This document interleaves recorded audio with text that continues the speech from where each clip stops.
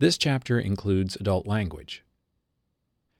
Excerpts from Another Cat's Diary, Chapter 9. Magical Cats, Mysterious Dragons, and Guards, Old and New. Welcome back. Again, this is one chapter for the entire week. It's now the 5th week of rehearsal, and this week contains the halfway point in our journey to opening night. Pressure is building. Here we go. Cats, Day 28 of rehearsal, Monday, June 27th, 2016. 34 days to opening. Mr. Toad's Wild Ride. 10 a.m. to 1:30 p.m., Studio 7A, full cast. Work through. Extended excerpt. To the edge of the map. Today is 10 to 6, and we start the day running the show. Trevor and ALW are here, so is Nick Scandalios, and Nina Lannon. Is this the first time I've mentioned Nina? Odd. Nina is our executive producer and a founding partner of Bespoke Theatricals, the management company for cats. You want a nice long scroll on IBDB? Head on over there and look her up. I'll wait. Are you there? Scroll, scroll, scroll to the very bottom of the page, and you'll find her first Broadway credit.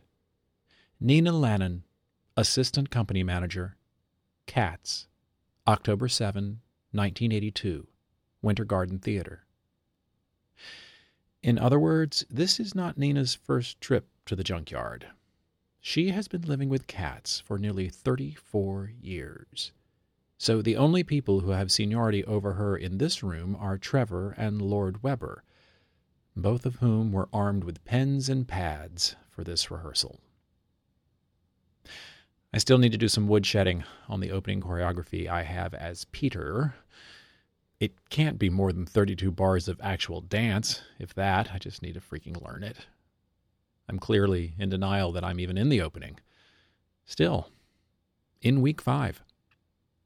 Never underestimate the power of the mind to deny reality, especially an actor's mind.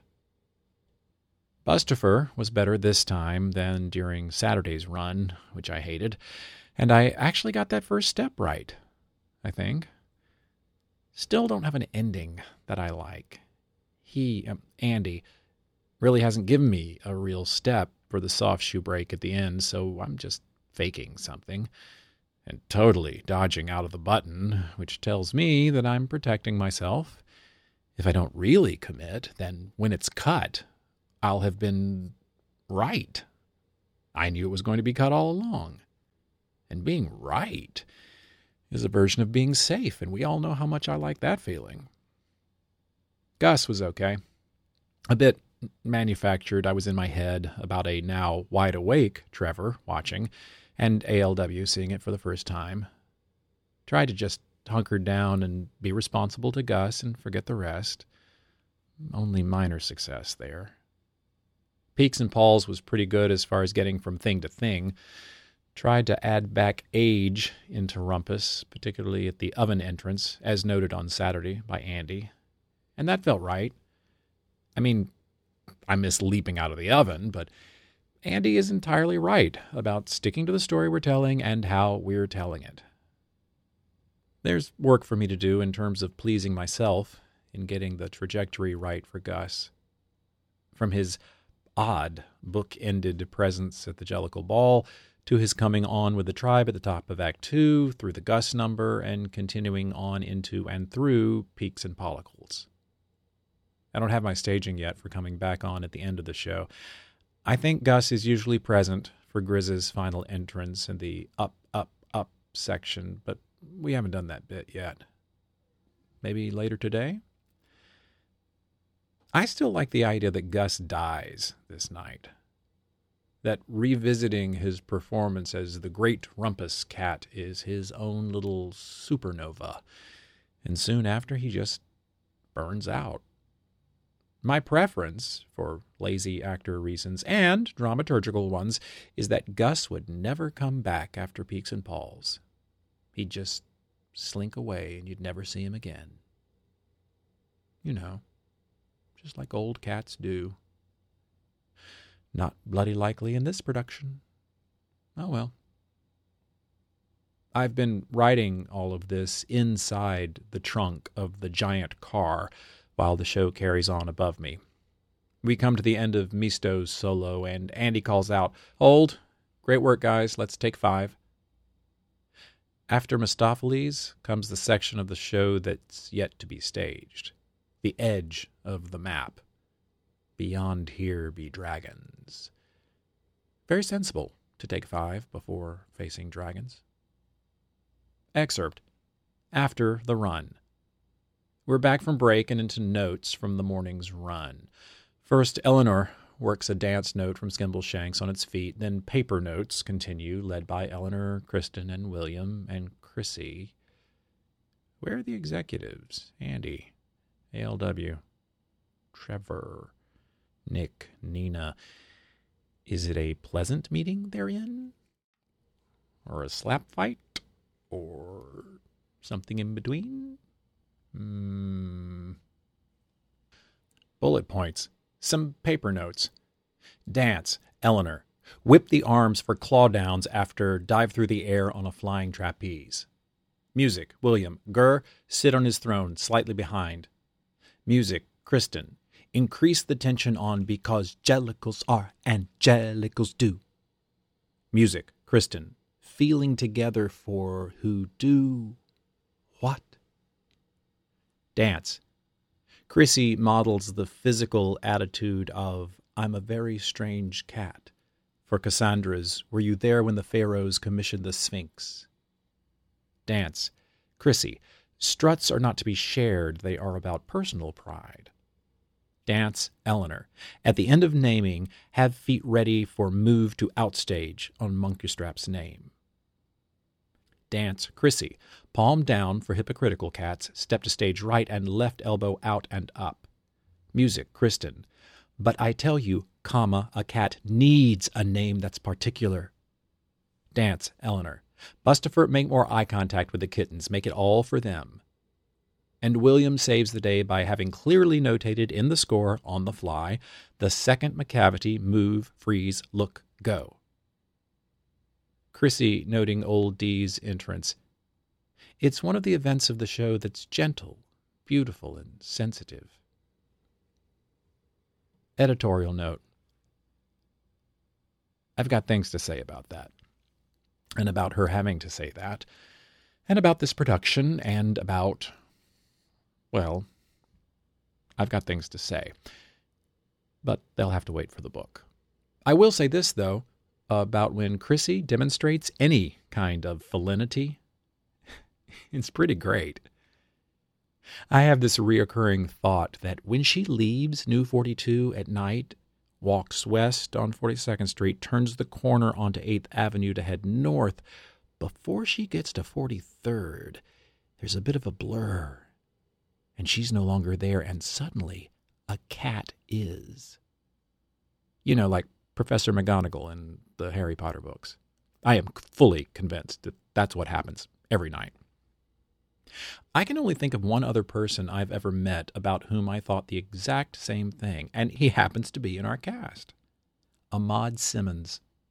Totally a cat just pretending to be a person, I'm convinced. A very hot cat. End editorial note. Chrissy talks about the particulars of listening to Monkeystrap and then hearing and listening to Tugger. She says, the physical position you're going to find for the lift suspension on Sits in the Sun make everything the result of listening. Make everything the result of listening. That's just a great note on acting, period. Not a shabby note for life, come to think of it. 1:30 p.m. to 2:30 p.m., lunch. 2:30 p.m. to 6 p.m., Studio 7A, full cast, staging end of show. Excerpt. Riding with the Toad. Post-lunch there was new music in the folders. I didn't get to it right away, but gathered from Ricky Todd that I'd been cut from the vocal of Peaks and Pauls. And I in a matter of seconds, raced through the 7 stages of ego, death, and grief. I won't go into detail on that now, perhaps later. But at the end of that nasty Mr. Toad's wild psychological ride, I was ready to just do my spoken bit and quietly dread whatever staging was coming my way. Then, with the new ink, which is really, now I see, a throwback to some very, very old ink, KB starts ripping through some right-in divisions of the lyrics, starting with me. "Stop," I said. I wasn't ready. No pencil, and frankly, I'd left the room, metaphorically and metaphysically, and I was just now stepping back in. "I'm sorry, hold on. I nearly said you're going too fast, but that's Q's line, and, well, that's Q's line. Sorry, my mind's just a little blown by the new ink and, well, not the new ink." She smiled up at me as if to say, "Welcome to my world, mister." Fair enough. Fair enough. Then a new, really old, big choral section is taught at the end. It's screaming. It's high. The sopranos are shattering every window and the tenors are melting every face. Then we sing down the whole number. Or do I mean up? The new key at the top for Gus's first lyric is much higher, which I dig. It's more of an old man's fluty sound. Makes more sense coming out of Gus's mouth right after "And I Once Played the Rumpus Cat." So we sing it down, up, and Andy, Trevor, ALW, confab, and kibitz and suggest this and change that, and I'm given another line to sing as Rumpus, which sits a little low, but ALW says, in my very first direct address from his lordship in week 5, "Just so flip it up the octave for the second half." And I do. And it's very Cyril Richard as Captain Hook, so, as the kids say, at least in this, the summer of 2016, I'm mad at that. Part of my quick trip through the "it's gone, no it's not" thing included feeling, again, that I'd failed Andy. He had told me that he had really had to sell this new use of rumpus to the boys really hard. He even said to me before we played it for Trevor and Andrew, "This is important." Great. Thank you, Andy. That's just what you want to hear before doing your big number for the composer. So when I was thinking that they'd gone entirely back to the old version, I was also thinking I didn't make it work. Andrew and Trevor saw it and heard it and didn't like it. Fuck. I've let Andy down. Completely. Fuck. I was actually in the midst of crafting my apology conversation with Andy. I do like to mentally rehearse a conversation, when Kristen started whipping through those changes in the lyric assignments. That's probably why I snapped a bit. It was ego whiplash. Now, from Trevor, "Lovely job. You're doing great. I want to get some time with you and Jelly on Gus." Me, "Yes, please." Him, to add in some details, but it's just lovely. Also, Gus as Rumpus. He can be more grand, very, he throws back his head and does a plummy actor voice, very keel-good. Keel-good? Richard? God damn, this has been a down and up day. Gotta say, I like ending up. Cats, day 29 of rehearsal, Tuesday, June 28th, 2016, 33 days to opening. And therefore, 9:30 a.m., Studio 7A, Foray, Mitchell, Smith, McCavity Dance. 10:30 a.m., Studio 7A, Ad Camp, Gooden, Grinnell, Mitchell, Pascogan, Pinenberg, Rosario, Tate, McCavity continued. 10:30 a.m., Studio 7B, Adams, Ford, Hendy, Gurr, Morgan, Ort, Gus staging. 10:30 a.m., Studio 7C, Ubeda, music. 11:30 a.m., Studio 7C, Ad Adams, Albano, Basilio, Bergman, Darrington, Davis, Gaiman, Gurr, Haynes, Krause, Laprado, Milgram, Morgan, Simmons, Snide, and Williams. Excerpt. Oh my God, oh my God, oh my God, oh my God, oh my God. This morning, the avant-garde have claimed Studio A.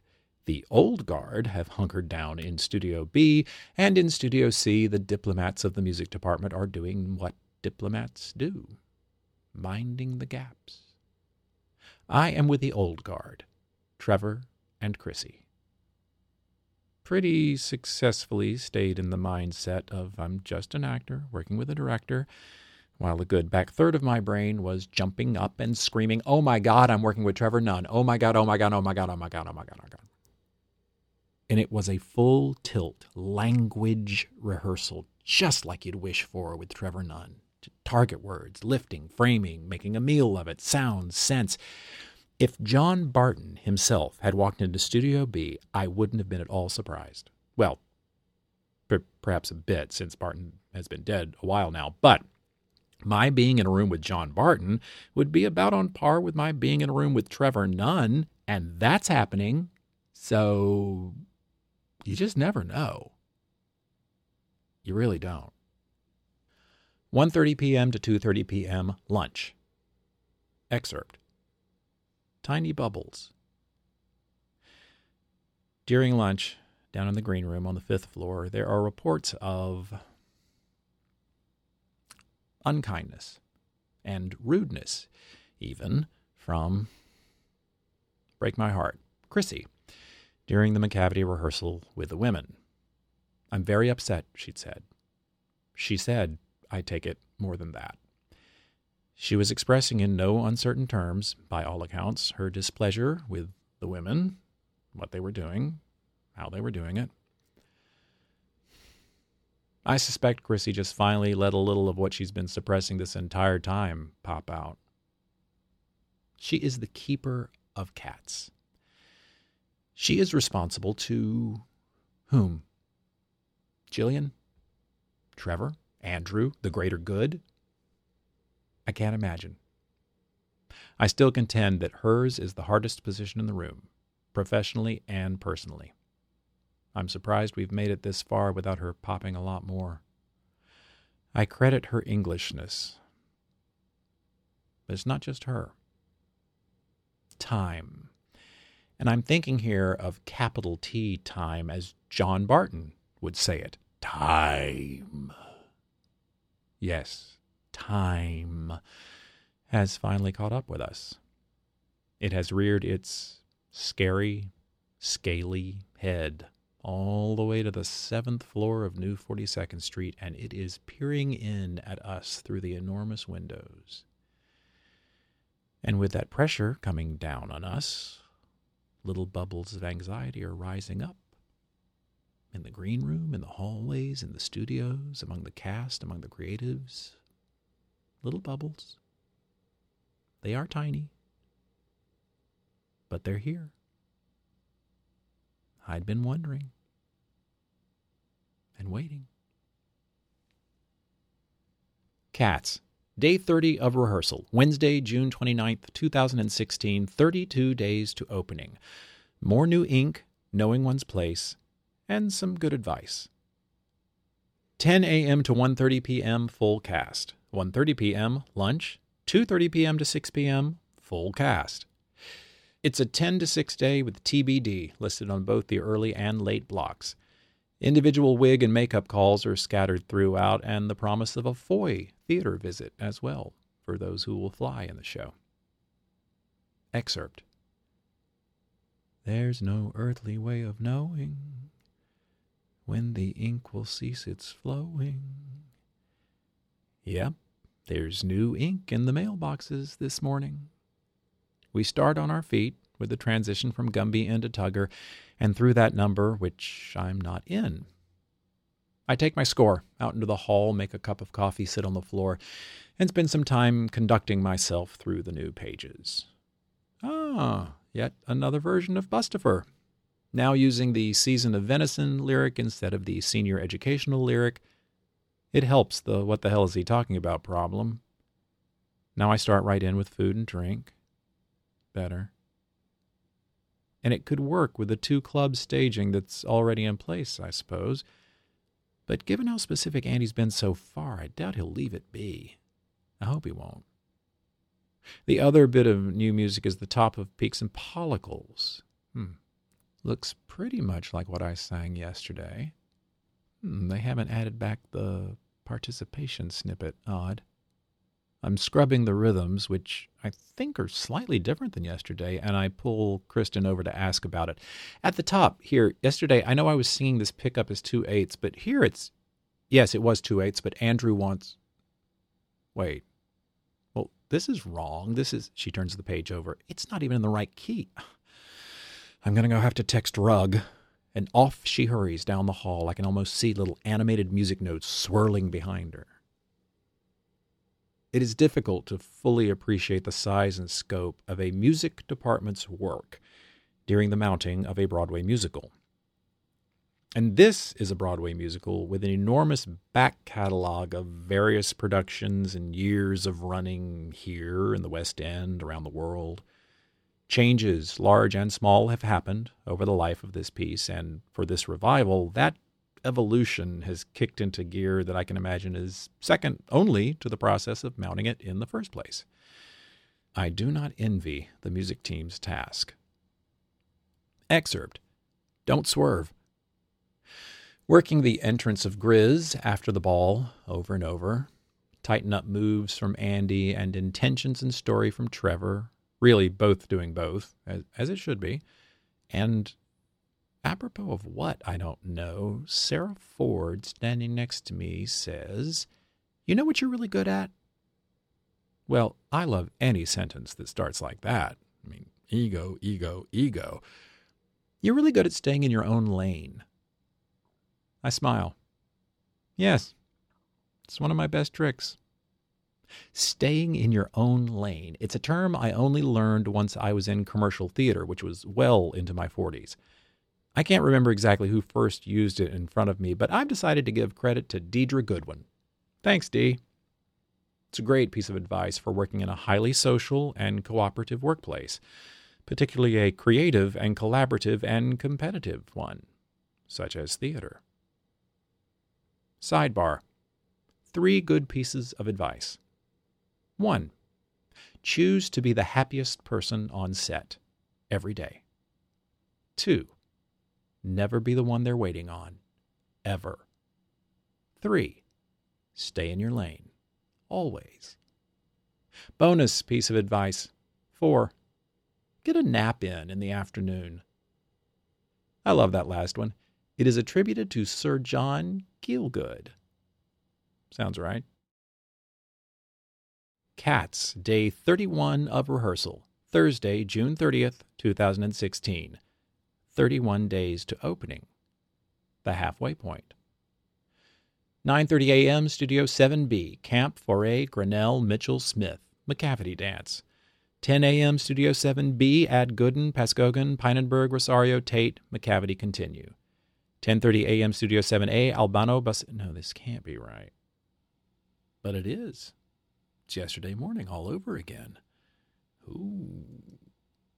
9:30 a.m., Studio 7B, Camp, Foray, Grinnell, Mitchell, Smith, McCavity Dance. 10 a.m., Studio 7B, Ad Gooden, Pascogan, Pinenberg, Rosario, Tate, McCavity Continue. 10:30 a.m., Studio 7A, Albano, Basilio, Bergman, Gaiman, Jones, Milgram, Simmons, Snide, Williams, McCavity Fight Dance. 10:30 a.m., full cast, Sansker and Lewis, work, TBD. 1:30 p.m., lunch. 2:30 p.m. to 6:30 p.m., Studio 7A, full cast, work, TBD. Afternoon session, and my first call of the day. Bullet points. A lot of paper notes which don't apply to me.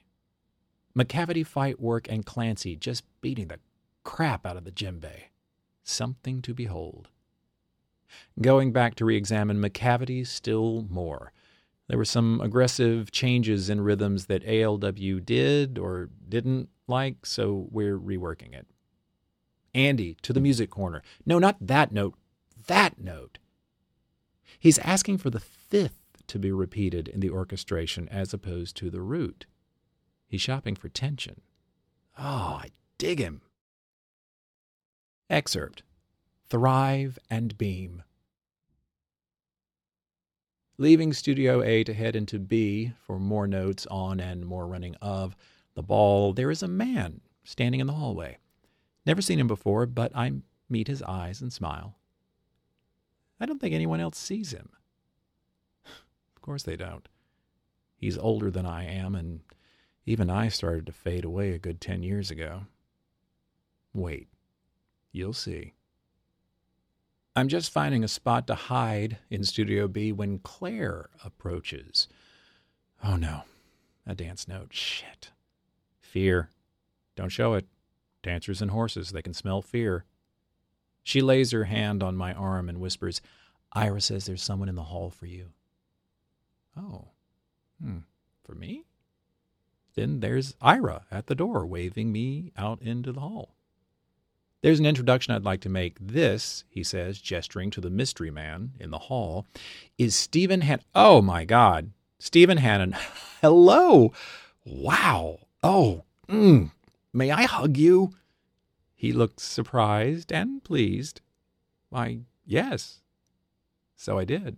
I hugged him mightily.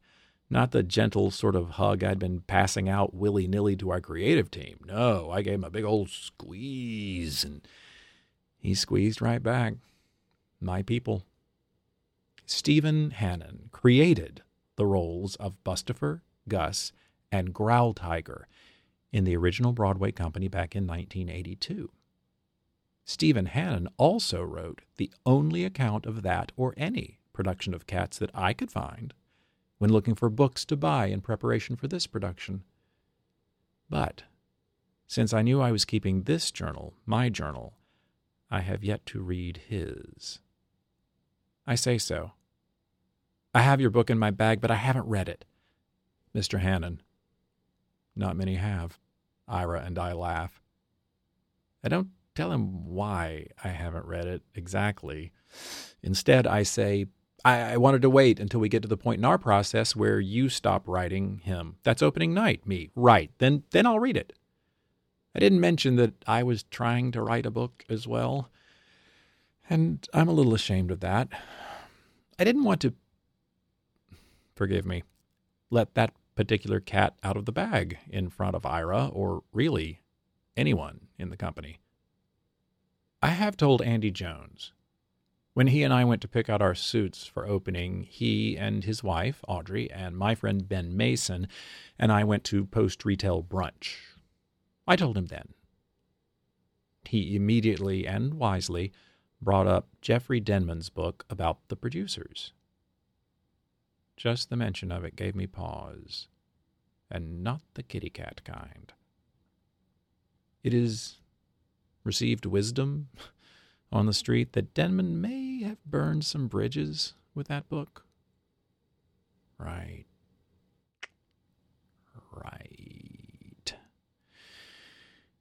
And yet here I am, still keeping a journal. But I didn't want a lot of people to know, and for whatever reason, I really didn't want Stephen Hannon to know. Weird, but there it is. Standing with him there in the hall, a dreadful thought occurs to me, and my heart drops. Are you here to watch? Oh, God, please say you're not here to... Ira interrupts my panic. He's here to see Trevor. Of course, and therefore, right on cue, the elevator doors open, and here's Trevor.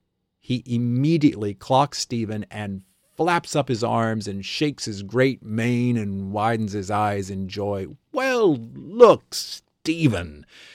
And he looks at me. Look who it is. I know, I say. Should I leave them? Or I'm shifting my weight to exit stage left, and suddenly I'm snagged by Trevor and in a three-way hug with him and Stephen. I mean, come on. How did I get here? Out of the hug, I make my excuses. I need to get back into rehearsals. It's so great to meet you. Please come back again. And as I head into Studio B, Trevor calls out to me, please, please promise you'll never be as outrageous as Stephen was in the role. Over time, I can make no promises. And I join the ball, already in progress. A bit later, Trevor pops in, spots me in the back of the room, and comes over. In hushed and twinkly tones, he says, You know, I was in correspondence with Stephen for years afterwards, and he always signed his letters, Thrive and Beam. He chuckles. Thrive and beam. And away he slips. Thrive and beam. That is right up there with the grand theatrical / crunchy hippie watch cry, share the refulgence, for those of you who enjoy a really obscure Bill Ball Bay Area theater reference. Thrive and beam. Maybe I should just go ahead and read the damn book. Excerpt. Those who come before us. Still glowing from meeting Stephen, I sat along the mirror in Studio B and watched the ball from the front for the very first time. More than once I teared up. So damn good. It's beautiful, witty, sexy, sometimes thrilling, always amazing. And these dancers are giving it their all. They'd better.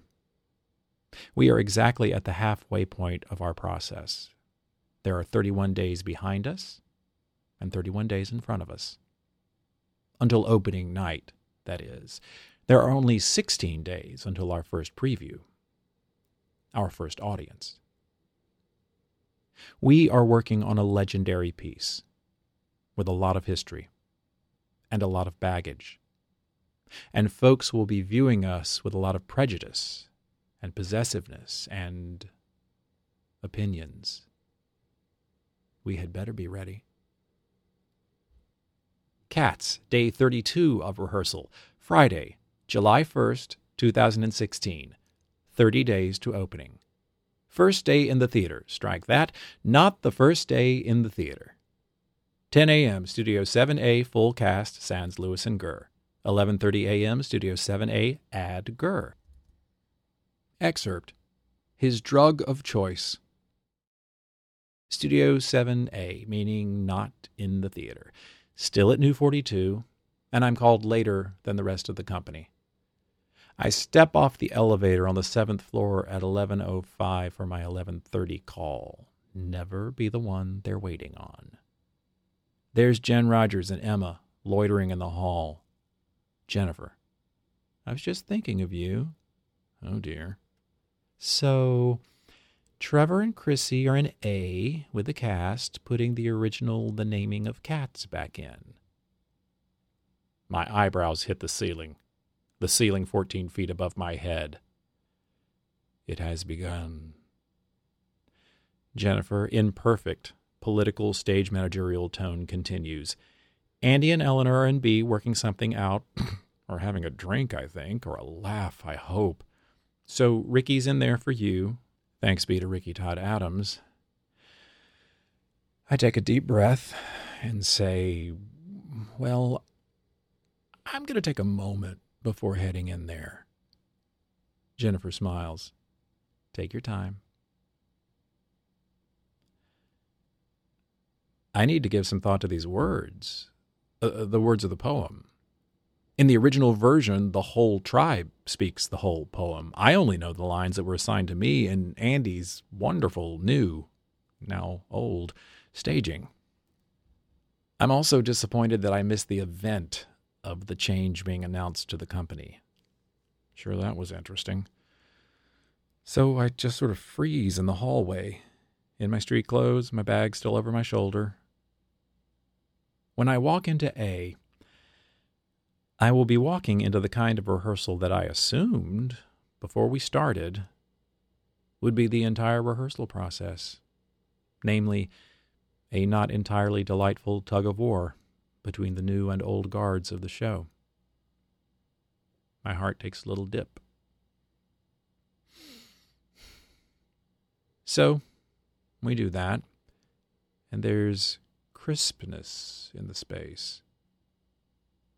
And the 10-minute break is suspiciously quiet. And there are murmured confabs between company members. Then, Andy B., I am continually amazed, wades into a reworking of Tugger and could not be in a more playful mood. What is he on? Coffee? Donuts? Buddhism? Whatever it is, I want a life supply. More later.